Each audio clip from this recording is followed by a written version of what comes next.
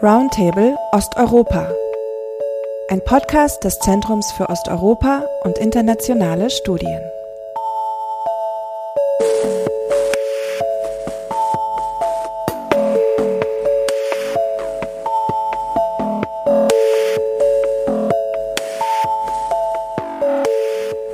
Ja, herzlich willkommen zu einer neuen Folge des Zeus-Podcasts Roundtable Osteuropa. In der vergangenen Woche wurde ja bekannt, dass einem internationalen Rechercheverbund ein internes, bisher nicht veröffentlichtes Dokument vorliegt, das im Sommer 2021 von der russischen Präsidialverwaltung ausgearbeitet worden sein soll. Und hierbei geht es laut Aussage des Verbundes um ein Dokument, das die geplante Strategie des Kremls gegenüber Moldau bis zum Jahr 2030 darlegt. Ja, und erst vor wenigen Wochen, im Februar 2023, wurde ja bereits ein geheimes Strategiepapier publik, aus dem hervorgehen soll, welche Pläne die russische Führung für Belarus hat. Diese beiden Ereignisse wollen wir heute zum Anlass nehmen, um darüber zu sprechen, wie Russlands Strategie gegenüber seinem sogenannten nahen Ausland aussah 2021, wie die Pläne sich gegebenenfalls seitdem verändert haben, welche Reaktionen die Veröffentlichung der Papiere hervorgerufen hat, insbesondere in Moldau, welche Unterschiede und Gemeinsamkeiten es aber auch gibt zwischen diesen beiden formulierten Strategien für Moldau und Belarus und zu guter Letzt, ob Russland ähnliche Strategien gegenüber anderen Verbündeten bzw. Staaten in der sogenannten russischen Einflusssphäre verfolgt. Mein Name ist Julia Langbein. Ich leite den Forschungsschwerpunkt Politische Ökonomie und Integration am Zeus und habe mir für das heutige Gespräch zwei Kolleginnen aus dem Zeus eingeladen, mit denen ich über die Hintergründe und Implikationen der beiden internen Strategiepapiere sprechen möchte. Nadja Douglas und Sabine von Löwies. Nadja Douglas ist wissenschaftliche Mitarbeiterin am Zeus und forscht am Beispiel von Belarus, Armenien und Moldau zum Spannungsfeld zwischen Staat und Gesellschaft, insbesondere mit Blick auf die Reaktion staatlicher Machtstrukturen auf soziale Proteste. Und derzeit koordiniert sie zudem auch noch eine neue Themenlinie zur veränderten Sicherheitswahrnehmung und Sicherheitsdiskursen in Osteuropa im Kontext eines größeren Forschungsprojektes am Zeus zu Konflikt und Kooperation in Osteuropa. Sabine von Löwies leitet den Forschungsschwerpunkt Konfliktdynamiken und Grenzregionen am Zeus und forscht unter anderem zur Frage, wie sich Konflikte im Alltag der betroffenen Menschen widerspiegeln, welche Rolle sie dort spielen, und zudem beschäftigt sie sich auch mit politischen Orientierungen und Identitäten in De-facto-Staaten, auch und gerade im Kontext von Transnistrien. Und ich danke euch beiden sehr, dass ihr euch heute die Zeit genommen habt, hier dabei zu sein. Aufgrund der Aktualität würde ich zunächst gern den Fall Moldau betrachten und daher zunächst an dich, Sabine, die Bitte, vielleicht mal ganz kurz zusammenzufassen, was über die Inhalte dieses internen Strategiepapiers der russischen Präsidialadministration zu Moldau bekannt ist. Ja, also vielen Dank, erstmal dabei sein zu dürfen und das Thema zu besprechen. Was wir über das Papier wissen, ist das im Grunde, was Journalisten darüber berichten. Also wir selber haben das Papier nicht gesehen. Das heißt, wir haben sozusagen die Vermittlung und Deutung derer, die das Papier gelesen haben, die Journalisten und eben auch ranghohe Politiker. Und was bekannt wird über dieses Strategiepapier, ist im Grunde das, was wir eigentlich seit Jahren so ein bisschen in der Region eigentlich schon beobachten. Es geht darum, die moldauische Gesellschaft und aber auch die Politik und Wirtschaft stärker an Russland zu binden und das zum einen über die von Russland dominierten wirtschaftspolitischen und auch sicherheitspolitischen Organisationen wie die Eurasische Wirtschaftsunion oder eben auch die Organisation des Vertrags über kollektive Sicherheit. Das sind beides russisch dominierte Organisationen, die eben das nahe Ausland, also Nachbarländer Russlands, stärker an Russland binden sollen über Wirtschaftspolitik und auch Sicherheitspolitik. Und es soll aber eben auch die moldauische Gesellschaft stärker wieder an Russland binden. Und das will man erreichen über Hochschulbildung, über Online-Kurse, über stärkere Vermittlung von russischer Sprache, aber auch die stärkere Präsenz von Organisationen, auch Nichtregierungsorganisationen, die sozusagen in der Gesellschaft russische Kultur, russische Sprache und aber auch weitere politische Normen und Werte vermitteln. Und das insgesamt geht es eben darum, Alternativen zu NATO oder eben auch Europäischer Union und sozusagen der in den letzten Jahren immer stärkeren Westorientierung Moldaus dem etwas entgegenzusetzen und sozusagen eine stärkere Bindung an Russland zu verstärkt anzuregen. Und das unter anderem dann aber auch durch zum Beispiel wirtschaftlichen Druck. Moldau ist sehr stark auch über Exporte von Russland abhängig, es ist über Energie abhängig und diese Abhängigkeiten will Russland, jedenfalls so wird es vermittelt, steht es in diesem Strategiepapier, diese Abhängigkeiten sollen eben über auch diese Druckmittel dann ausgenutzt werden. Also im Kern könnte man zusammenfassen, es geht ja auch sehr stark dann um Integrationskonkurrenz. Ne? Das hast du gesagt, man will das Land eben sehr stark von der Integration in westliche Strukturen, EU und NATO abhalten, diesen Kurs ändern, weil ja gerade seit 2020 eben so diese proeuropäische Regierung unter Maia Sandu an der Macht ist in Moldau und da, sage ich mal, diese Systemkonkurrenz, ich glaube, das spricht gerade sehr stark aus dem Strategiepapier zu Moldau. Anders in Belarus, dazu kommen wir später nochmal. Du hast es erwähnt, das Strategiepapier erwähnt ja auch als Ziel für das Jahr 2025 die Ausbildung pro-russischer Gesinnung innerhalb der politischen und wirtschaftlichen Elite in Moldau. Und nun finden von diesem Hintergrund wollte ich ganz kurz überlenken, auch zu den anhaltenden Protesten in Moldau. Also wir haben vor 2 Wochen viel darüber gehört, aber auch im letzten Herbst gab es ja sehr starke Proteste in Moldau gegen die proeuropäisch eingestellte Regierung. Und die Regierung wiederum in Moldau stellt es so dar, dass das eben von Russland gesteuerte Proteste sind, um die Regierung zu stürzen. Und es wird eben auch immer wieder gemeldet, dass die Protestierenden eben auch bezahlt werden von einer pro-russischen Bewegung des Volkes um Ilan Shor, dafür bezahlt werden, auf die Straße zu gehen. Aber man kann es natürlich auch anders deuten, weil die Leute ja mit handfesten Forderungen auch skandieren und auf die Straße gehen. Im Grunde genommen ihre Unzufriedenheit mit der moldauischen Regierung Ausdruck verleihen. Die wirtschaftliche Lage hat sich verschlechtert. Die Inflation liegt bei knapp über 30%. Die Energiepreise sind in die Höhe geschnellt. Und deshalb die Frage an dich, Nadja, wie würdest du das einschätzen? Ist das wirklich purer Teil dieser russischen Destabilisierungsstrategie oder haben diese Proteste nicht vielmehr die Ursache wirklich in hausgemachten Problemen? Also die Proteste, wie du schon erwähnt hast, laufen seit September letzten Jahres, im Grunde durchgehend den ganzen Winter. Jetzt am 12. März haben wir in der Hauptstadt Chișinău einen Massenprotest erlebt, wo ich aber sagen würde, dass so etwas nicht von langer Hand geplant werden kann. Das ist Ergebnis der derzeitigen gesellschaftlichen Stimmung im Land und aber auch Entwicklungen, Faktoren, die teilweise externer Art sind und auch von der Republik Moldau, der derzeitigen Regierung, im Grunde nicht selbst beeinflusst werden können.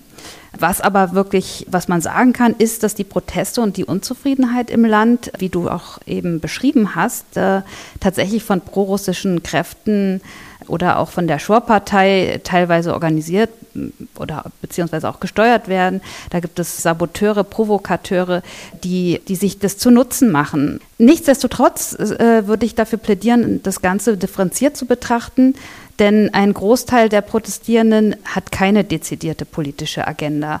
Die Menschen wissen schlicht und ergreifend nicht mehr, wie sie ihre Rechnung bezahlen sollen, die steigenden Lebenshaltungskosten stemmen sollen. Und wenn dann jemand kommt wie Marina Tauber von der Shor-Partei und die Regierung dafür zum Sündenbock macht, sie auffordert, die Energiekosten für die Wintermonate für alle Bürger zu übernehmen, dann fällt das natürlich auf fruchtbaren Boden. Und man macht klar die proeuropäische Regierung, Staatspräsidentin Maia Sandu, für diese Missstände verantwortlich. Das ist natürlich auch, es ist eine Entwicklung, die auch woanders so stattfinden könnte. Jetzt zu der Frage, ob das Problem hausgemacht ist, auch hier würde ich differenzieren. Zum einen kann die Regierung natürlich nicht für die externen Entwicklungen, für die steigenden Energiekosten, Weltmarktpreise, auch für Lieferkettenprobleme als Nachwirkung der Pandemie verantwortlich gemacht werden. Auch kann sie nichts dafür, dass der wichtige Handelspartner Russland immer willkürlicher agiert. Das ist alles richtig, aber sie kann durchaus verantwortlich gemacht werden für die sinkenden Umfragewerte, die Politikverdrossenheit innerhalb der Bevölkerung. Ihr wird auch zu Lasten gelegt, dass es eine mangelnde Bürgernähe gäbe, verfehlte Kommunikation. Das sind alles Dinge, da kann die Regierung dran arbeiten. Denn sie hat schlicht und ergreifend auch nach 2 Jahren Regierung nicht vermocht, im gesamten Land integrierend zu wirken und auch vor allen Dingen einen besseren Draht zu den nach Russland orientierten Minderheiten aufzubauen. Der neue Premierminister Dorin Recian, der hat auch selbst zugegeben, dass jahrelang, also das heißt nicht nur die derzeitige Regierung, aber auch Vorgängerregierung eben verpasst haben oder versäumt haben, die russische Propaganda und den verbreiteten Konsum in Moldau russischer Staatssender Einhalt zu gebieten. Und somit wurde erst im vergangenen Jahr 7 Fernsehsendern, die teilweise von Ilan Schor finanziert werden, die Lizenzen entzogen. Damit ist aber nicht die russische oder die russischsprachige Propaganda verschwunden, sondern sie ist jetzt verstärkt auf soziale Netzwerke ausgewichen, sprich Telegram, Kontakt, hier TikTok. Aber die Propaganda bleibt vorhanden und ist ein wichtiger Auslöser dafür, dass die Menschen eben ihrer Regierung misstrauen. Und du würdest sagen, sie könnte dem entgegentreten, indem sie mehr für die russischsprachige Öffentlichkeit anbietet, also oder die Medienlandschaft sozusagen mehr für die russischsprachige Öffentlichkeit auch anbietet, oder was würdest du da konkret vorschlagen? Na, das wäre wahrscheinlich eine Möglichkeit, also nicht nur Auflagen zu machen, dass alles auf Moldauisch bzw. Rumänisch gesendet werden soll, sondern dass man gezielt eben die Minderheiten in Gagausien, die sehr nach Russland oder auch Richtung Türkei, weil es ja eine turksprachige Minderheit ist, orientiert sind, oder auch die in Taraklir, die bulgarischsprachige Minderheit, und natürlich auch im Osten des Landes in der abtrünnigen Republik Transnistrien, die Regierung bzw. die Republik Moldau so gut wie gar nicht erreicht. Transnistrien ist ein gutes Stichwort, weil darauf sollten wir auf alle Fälle auch noch zu sprechen kommen jetzt. Und ihr wart ja beide in Transnistrien und habt beide Forschung gemacht. Und trotzdem zuerst mal kurz die Frage an dich, und Sabine und Nadja kann dann gerne nochmal ihren Blick darauf mal mit uns teilen.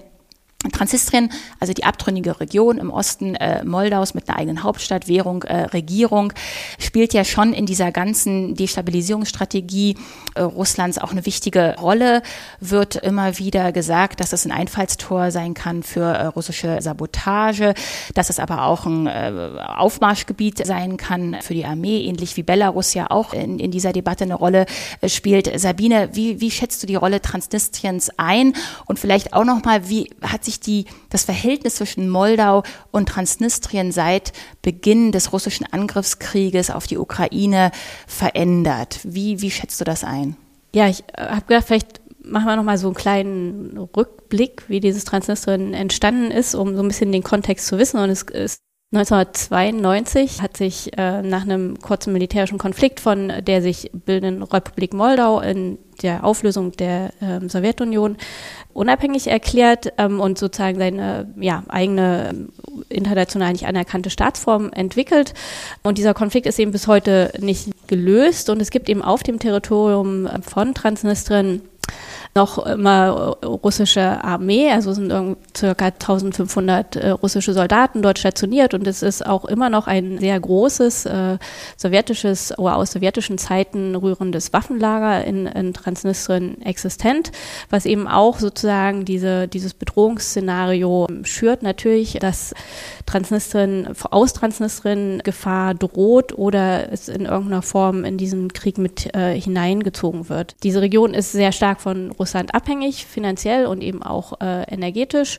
Und aber auch Moldau ist sehr stark von Transnistrien abhängig, weil die zum Großteil Energielieferungen für Moldau aus Transnistrien kommen. Und im Kleinen ist im Grunde Transnistrien so ein bisschen, was dieses Strategiepapier beschreibt. Es gibt dort russische Universitäten oder Dependancen von russischen Universitäten und verschiedene Jugend- und Bildungseinrichtungen. Und obwohl offiziell dreisprachig, ist es dominiert in der Öffentlichkeit die russische Sprache, und es ist auch politisch eng mit Russland verwoben. Das heißt im Prinzip so im Kleinen, was sich das Strategiepapier für Moldau im Großen wünscht, in Transnistrien erfüllt. Inwiefern ist es sozusagen, kann es Ausgangspunkt für Sabotage oder größere Probleme werden. Es hat ja im Frühjahr, kurz nach Beginn des Krieges, auch schon Explosionen im Sicherheitsdienst in Transnistrien gegeben und auch eine Explosion an einem russischen Funkmast und Drohnenangriff oder Drohnen wurden gesichtet in der Nähe von diesem russischen Waffenlager. Und da ging auch schon diese Diskussion, Bedrohung von Transnistrien, werden sie in den Krieg eingreifen, oder auch dann die Diskussion, wird es eine Verbindung dieser Front im Südosten der Ukraine bis Transnistrien geben, was auch unter anderem von russischen Militärs ja so ein bisschen geäußert wurde, dass das entstehen könnte, was dann aber nicht passiert ist. Und letztendlich ist, was Beobachter vor Ort beschrieben haben, sind diese Explosionen in Transnistrien sehr stark eine interne Dynamik gewesen, die aus eben auch dem Verhältnis, was du ja angesprochen hast, zwischen Transnistrien und Moldau herrührt, nämlich Transnistrien, die Grenze zur Ukraine ist geschlossen. Darüber hat Transnistrien sehr starken Handel betrieben. Es war im Grunde auch eine sehr starke Lebensader. Jetzt müssen alle Exporte oder alle sozusagen Lieferungen nach Transnistrien kommen über Moldau rein. Und Moldau kontrolliert das natürlich sehr stark und nutzt natürlich auch diese Kontrolle, die es da ausüben kann, um Transnistrien unter Druck zu setzen. Und zu diesem Zeitpunkt soll es unter anderem auch so gewesen sein, dass bestimmte Produkte dort nur mit großen Zöllen oder auch sogar verhindert worden, in die Region zu transportieren, und dass sozusagen diese Regionen und diese Explosionen inszeniert waren, um sozusagen da den Druck aufzubauen. Und gleichzeitig eignet sich diese Region und diese Existenz der Soldaten und dieses Lagers natürlich sehr, immer wieder dieses Bedrohungsszenario aufzubauen. Aber Transnistrien selbst hat in der Regel, oder die Regierung hat betont, dass sie in diesen Krieg nicht hineingezogen werden will. Es versucht, sich auf eine Weise neutral zu verhalten. Es unterstützt den Krieg nicht, aber es hat ihn natürlich auch nicht richtig verurteilt, was natürlich auch im Grunde damit zusammenhängt, dass sie sehr stark von Russland abhängig sind und natürlich Russland die Schutzmacht Transnistrien ist. Sabine, du hast gerade erwähnt, dass viele Exporte, weil ja die Grenze zwischen Transnistrien und der Ukraine geschlossen worden ist, mussten sozusagen viele Güter jetzt nach Transnistrien über Moldau eingeführt werden, ne? Also wie Benzin und Nahrungsmittel. Und du hast das eher so dargestellt, dass die Moldau das eben eigentlich sehr stark ausnutzt, um Transnistrien unter Druck zu setzen. Also du würdest jetzt nicht sagen, dass dass dieser ganze Krieg, diese ganze Situation auch dazu geführt hat, dass Moldau und Transnistrien sich eigentlich auch irgendwie angenähert haben und gemerkt haben, Mensch, da gibt's ja auch starke Interdependenzen, oder Moldau unterstützt ja jetzt auch Transnistrien eben, dass es überhaupt zulässt, da diese Güter eben nach Transnistrien einzuführen. So würdest du das nicht deuten, diese Situation? Ich glaube, sie haben sich schon auch angenähert, weil Transnistrien jetzt natürlich irgendwie ein Problem sieht, es ist hin und her gerissen zwischen einer Abhängigkeit und Schutzmacht Russland, die im Nachbarland Krieg führt, mit dem sie eigentlich mit Sicherheit, oder mit dem sie sehr wahrscheinlich nichts zu tun haben wollen, jedenfalls äußern sie das, und gleichzeitig sie ja auch schon in den letzten Jahren sehr stark mit Moldau immer auch schon verflochten waren, wirtschaftlich, und dann aber eben auch über das Freihandelsabkommen mit der EU, was ihnen eben auch ermöglicht hat, Exporte nach Europa zu machen und wirtschaftlich mehr oder weniger erfolgreich zu sein, zumindest eine sehr stark begrenzte Elite des Landes. Insofern ist das so eine ambivalente Situation, in der sie stecken und die sie natürlich jetzt stärker in Richtung Moldau treibt als in Richtung Russland. Vielleicht kann ich da kurz ergänzen. Ja, tatsächlich die Abhängigkeit Transnistriens von Russland, die bleibt bestehen. Aber was wir beobachten können oder konnten, ist, dass Transnistrien vielleicht nicht mehr so das Vertrauen hat zu dem russischen Partner, weil das Vorgehen Russlands auch für seine Verbündeten immer undurchsichtiger ist.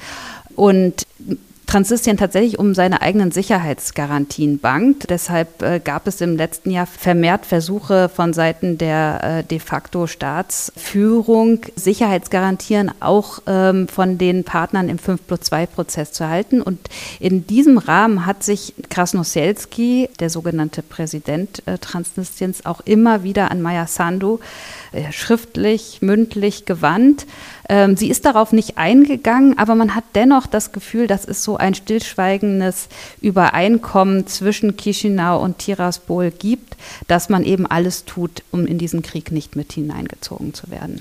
Vielleicht erklärst du noch ganz kurz für die Hörerinnen und Hörer dieses 5+2-Format, weil das vielleicht nicht jedem gleich eingängig ist. Ja, das 5+2-Format ist das Format des Verhandlungsprozesses rund um den Transnistrien-Konflikt zur Beilegung dieses Konfliktes. Und die Partner in diesem Prozess sind die beiden Konfliktparteien, die OSZE-Mission, die Ukraine, Russland plus die EU und USA als Beobachter, wobei das +2 die Konfliktparteien sind. Und dieser Prozess ist jetzt im Grunde suspendiert, dadurch, dass verständlicherweise die Ukraine und Russland nicht mehr gemeinsam an einem Verhandlungstisch sitzen können oder wollen. Die EU kam jetzt gerade sozusagen als ein Partner im 5+2-Format vor und ich wollte sowieso auch nochmal den Blick nochmal ein bisschen weiten und die Rolle der EU auch nochmal beleuchten mit euch zusammen. Und zwar vor allen Dingen in Verbindung mit den Protesten und auch mit der Unzufriedenheit mit der Regierung. Du hast es vorhin gesagt, Nadja, es gibt handfeste wirtschaftliche Probleme, gegen die die moldauische Regierung auch nicht so viel tun kann, weil Russland hat ja sozusagen die Hälfte der Energiezufuhr sozusagen der Gaszufuhr gestoppt und damit muss man umgehen. Und du hast weitere Probleme genannt, was Wertschöpfung, Lieferketten und so weiter angeht. Und trotzdem nochmal die Frage, es gab ja Hilfspakete seitens der EU, Makrofinanzhilfen, die beschlossen worden sind im April 2022, wenn ich mich richtig erinnere, über 150 Millionen Euro, die eben in 3 Tranchen dann ausgezahlt werden sollen zwischen 22 und 24. Aktuell sind meiner Meinung nach weitere Hilfen im Gespräch, nochmal 145 Millionen oben rauf. Und es gibt sozusagen ja auch befristete Maßnahmen, was die Liberalisierung des Handels angeht, gerade für Produkte, die Moldau ja sehr stark vorher nach Russland exportieren konnte, Äpfel, Trauben und Pflaumen, also gerade im landwirtschaftlichen Bereich, wo die EU gesagt hat, okay, dieser Exportweg ist euch jetzt versperrt, wir liberalisieren jetzt den Handel genau für diese Produkte eben in Richtung EU, indem wir euch eben die doppelte Menge, Ausfuhrmenge ermöglichen, zollfrei und so weiter. Und deshalb doch nochmal die Frage, Rolle der EU. Reichen diese Finanzhilfen nicht aus, diese wirtschaftlichen sozusagen Maßnahmen, da das abzufedern, den Exportmarkt Russland, der verschlossen bleibt, das abzufedern in Richtung EU zu lenken, reicht das nicht aus, um da auch wirtschaftlich, innenpolitisch was für die Regierung, da die Handlungsspielräume zu eröffnen? Wie schätzt du das ein? Also im Grunde, Julia, hast du die Frage schon fast selbst beantwortet, indem du jetzt alle Maßnahmen und so aufgezählt hast. Aber ich versuche jetzt nochmal das ein bisschen zu ordnen. Ja, tatsächlich hat die EU versucht, der Republik Moldau vor allem finanziell unter die Arme zu greifen. Im vergangenen Jahr, wie du das schon schön ausgeführt hast, gab es diese Reihe von Makrofinanzhilfen in Form von Zuschüssen, aber auch zinsvergünstigten langlaufenden Darlehen. Was vielleicht auch noch erwähnenswert ist, das kam jetzt nicht von der EU, aber Mitte letzten Jahres gab es eine von Rumänien initiierte Geberkonferenz, um die Folgen des Ukraine-Krieges für Moldau eben abzufedern. Da kamen sogar 600 Millionen zusammen, 600 Millionen Euro, und Deutschland war auch Mitgastgeberin. Anfang dieses Jahres wurden erneut 150 Millionen Euro in Aussicht gestellt zur eben Bekämpfung der Energiekrise. Kürzlich kamen dann nochmal 50 Millionen hinzu für die moldauische Armee, um Frühwarn-Radarsysteme zu beschaffen. Wir wissen, Moldau ist auch insofern vom Krieg mit betroffen, als dass immer wieder Raketen über das Staatsgebiet geflogen sind und eben die heimischen Radarsysteme die nicht immer direkt erfasst haben. All dies sei dahingestellt, es vermag trotzdem nicht, die strukturellen Probleme im Land zu beseitigen. Wir haben immer noch, also die Republik Moldau kämpft mit dem Korruptionsproblem, mit verschleppten Reformen und eben auch der Notwendigkeit, Absatzmärkte und Importe zu diversifizieren. Also die Abhängigkeit von Russland ist nach wie vor vorhanden, denn Russland ist und bleibt ein wichtiger Handelspartner. Also wir müssen noch als Hintergrund wissen, dass Moldau ein sehr agrarisch geprägtes Land ist. Also 25% des moldauischen BIPs kommen aus dem Agrarsektor. Du hast eben auch schon erwähnt, dass sie Äpfel, Trauben, vorwiegend an Russland, nach Russland exportiert haben.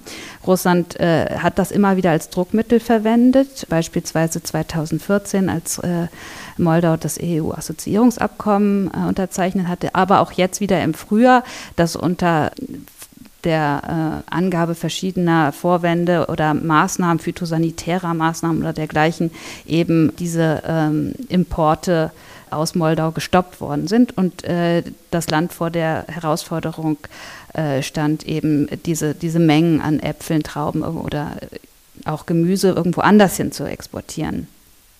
Diese Handelsliberalisierung gibt es für verschiedene Lebensmittelkategorien. Das sind Zollerleichterungen, die aber auch nur für eine bestimmte, also die zeitlich beschränkt sind und eben nur für bestimmte Lebensmittel gelten. Das große Problem ist, dass die Republik Moldau sich große Hoffnung machte nach dem EU-Assoziierungsabkommen, dass es sehr viel einfacher werden würde, die landwirtschaftlichen Produkte zu exportieren. Aber das ist bis heute nicht der Fall, denn wir alle wissen, dass die EU ein Bürokratiemonster ist und da gibt es halt ganz genaue Vorgaben, welche Apfelsorten importiert werden können, welchen Durchmesser sie haben und so weiter und so fort. Und viele von diesen Kriterien konnten die moldauischen Bauern so nicht erfüllen oder haben zum Teil ihre Apfelplantagen, die Produktion umgestellt auf Sorten, die in der EU gängig sind, aber die dann wiederum andere Kriterien nicht erfüllt haben. Und da gibt es eine große Enttäuschung und da müsste die EU auch mal nachbessern.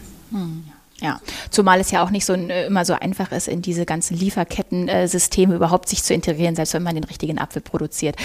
Aber absolut, nee, da stimme ich dir total zu. Und dann steht eben, wie schon vorhin erwähnt, ja auch überhaupt noch aus, ob diese zweite große Makrofinanzhilfe überhaupt sozusagen zustande kommt. Ja, die ist an Konditionen gebunden. Ja, genau. Okay, wir müssen auch ein bisschen auf die Uhr gucken und deshalb würde ich gerne noch mal auf Belarus eingehen. Das hatten wir uns ja auch vorgenommen für den heutigen Podcast, denn wir hatten es erwähnt, vor wenigen Wochen wurde ja ein ähnliches Strategiepapier auch zu Belarus geleakt und hier würde ich schon gerne noch mal darauf zu sprechen kommen, wo so die Gemeinsamkeiten und Unterschiede liegen und da vor allen Dingen die Frage an dich, Nadja, weil du ja auch dezidiert auch zu Belarus forscht. Wie würdest du das kurz zusammenfassen, wenn du die Strategiepapiere miteinander vergleichst? Ja, die beiden Dokumente stammen ja laut der Quellen aus der gleichen Abteilung der russischen Präsidialadministration für grenzübergreifende Kooperation. Die sind sehr ähnlich aufgebaut, was bezeichnend ist. In Belarus ist das Endziel ein anderes. Also dort soll nicht nur in Anführungszeichen der russische Einfluss ausgeweitet werden, sondern eben mit der Vollendung dieses Unionsstaatprojektes soll Belarus de facto der Russischen Föderation einverleibt werden und nur noch formal als unabhängiger Staat existieren. Ja, der große Unterschied ist, dass während in Moldau durch die Ereignisse im letzten Jahr viele der Zielsetzungen in dem Strategiepapier im Grunde heute obsolet sind beziehungsweise überholt sind, wie eben schon angesprochen, Moldau hat seine wirtschaftliche Anbindung an Russland reduziert, Energieimporte sowie Absatzmärkte diversifiziert, hat die russischsprachigen TV-Sender teilweise geschlossen und ganz wichtig, Moldau ist jetzt EU-Kandidat, hat den Kandidatenstatus und das war so unverhofft, das hat weder Moldau selbst sich erträumt, noch hätten das wahrscheinlich die Russen für möglich gehalten 2021. In Belarus, das hat bekanntlich eine ganz andere Entwicklung genommen. Seit 2020 ist die Abhängigkeit von Russland weiter gestiegen. Das ist auch Ergebnis der Verhandlungen zu den sogenannten Roadmaps im Rahmen der Staatenunion. Da hat sich die Abhängigkeit insofern weiter verstetigt, als dass wir jetzt heute sehen, dass es ein gemeinsames Steuersystem gibt. Belarus gar nicht mehr unabhängig beispielsweise bestimmte indirekte Steuerformen erheben kann bzw. beschließen kann. Lukaschenka hat dadurch, dass er in einer Bringschuld war, dass der Kreml ihn 2020 quasi seine Macht stabilisiert hat und ihm geholfen hat, hat er seinen pro-russischen autoritären Kurs konsolidiert. Und auch wichtig zu erwähnen ist, dass Russisch eben die dominante Rolle gegenüber dem Belarussischen im Lande, dass das heute Fakt ist. Also Belarussisch ist als Sprache der Kulturschaffenden so gut wie verschwunden aus dem Alltag in dem Land. Ja, und somit sagen Beobachter, aber auch, wenn man sich die Exilopposition Belarus, wenn man die hört, dann sprechen die bereits von einem drohenden Verlust der staatlichen Souveränität. Ja, ich kann das auch gerne noch ausführen.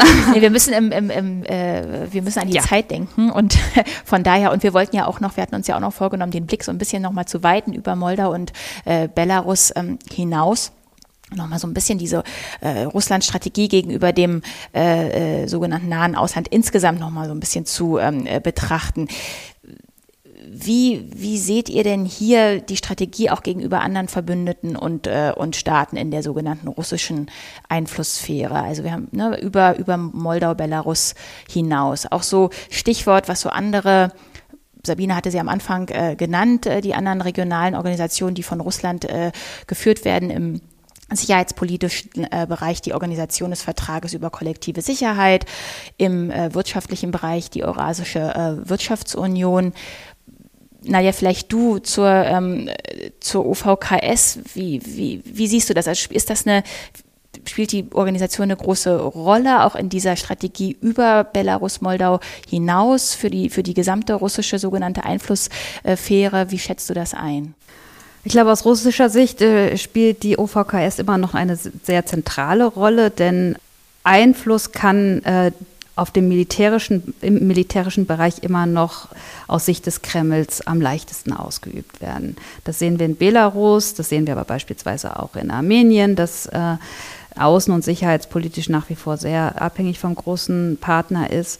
Aber auch mit Blick auf Länder wie Kasachstan, das innenpolitisch sehr ins Schleudern geraten ist, Anfang 2022. Da wurde im Rahmen der OVKS die Situation stabilisiert und dort gibt es auch eine gewisse Bringschuld gegenüber Russland.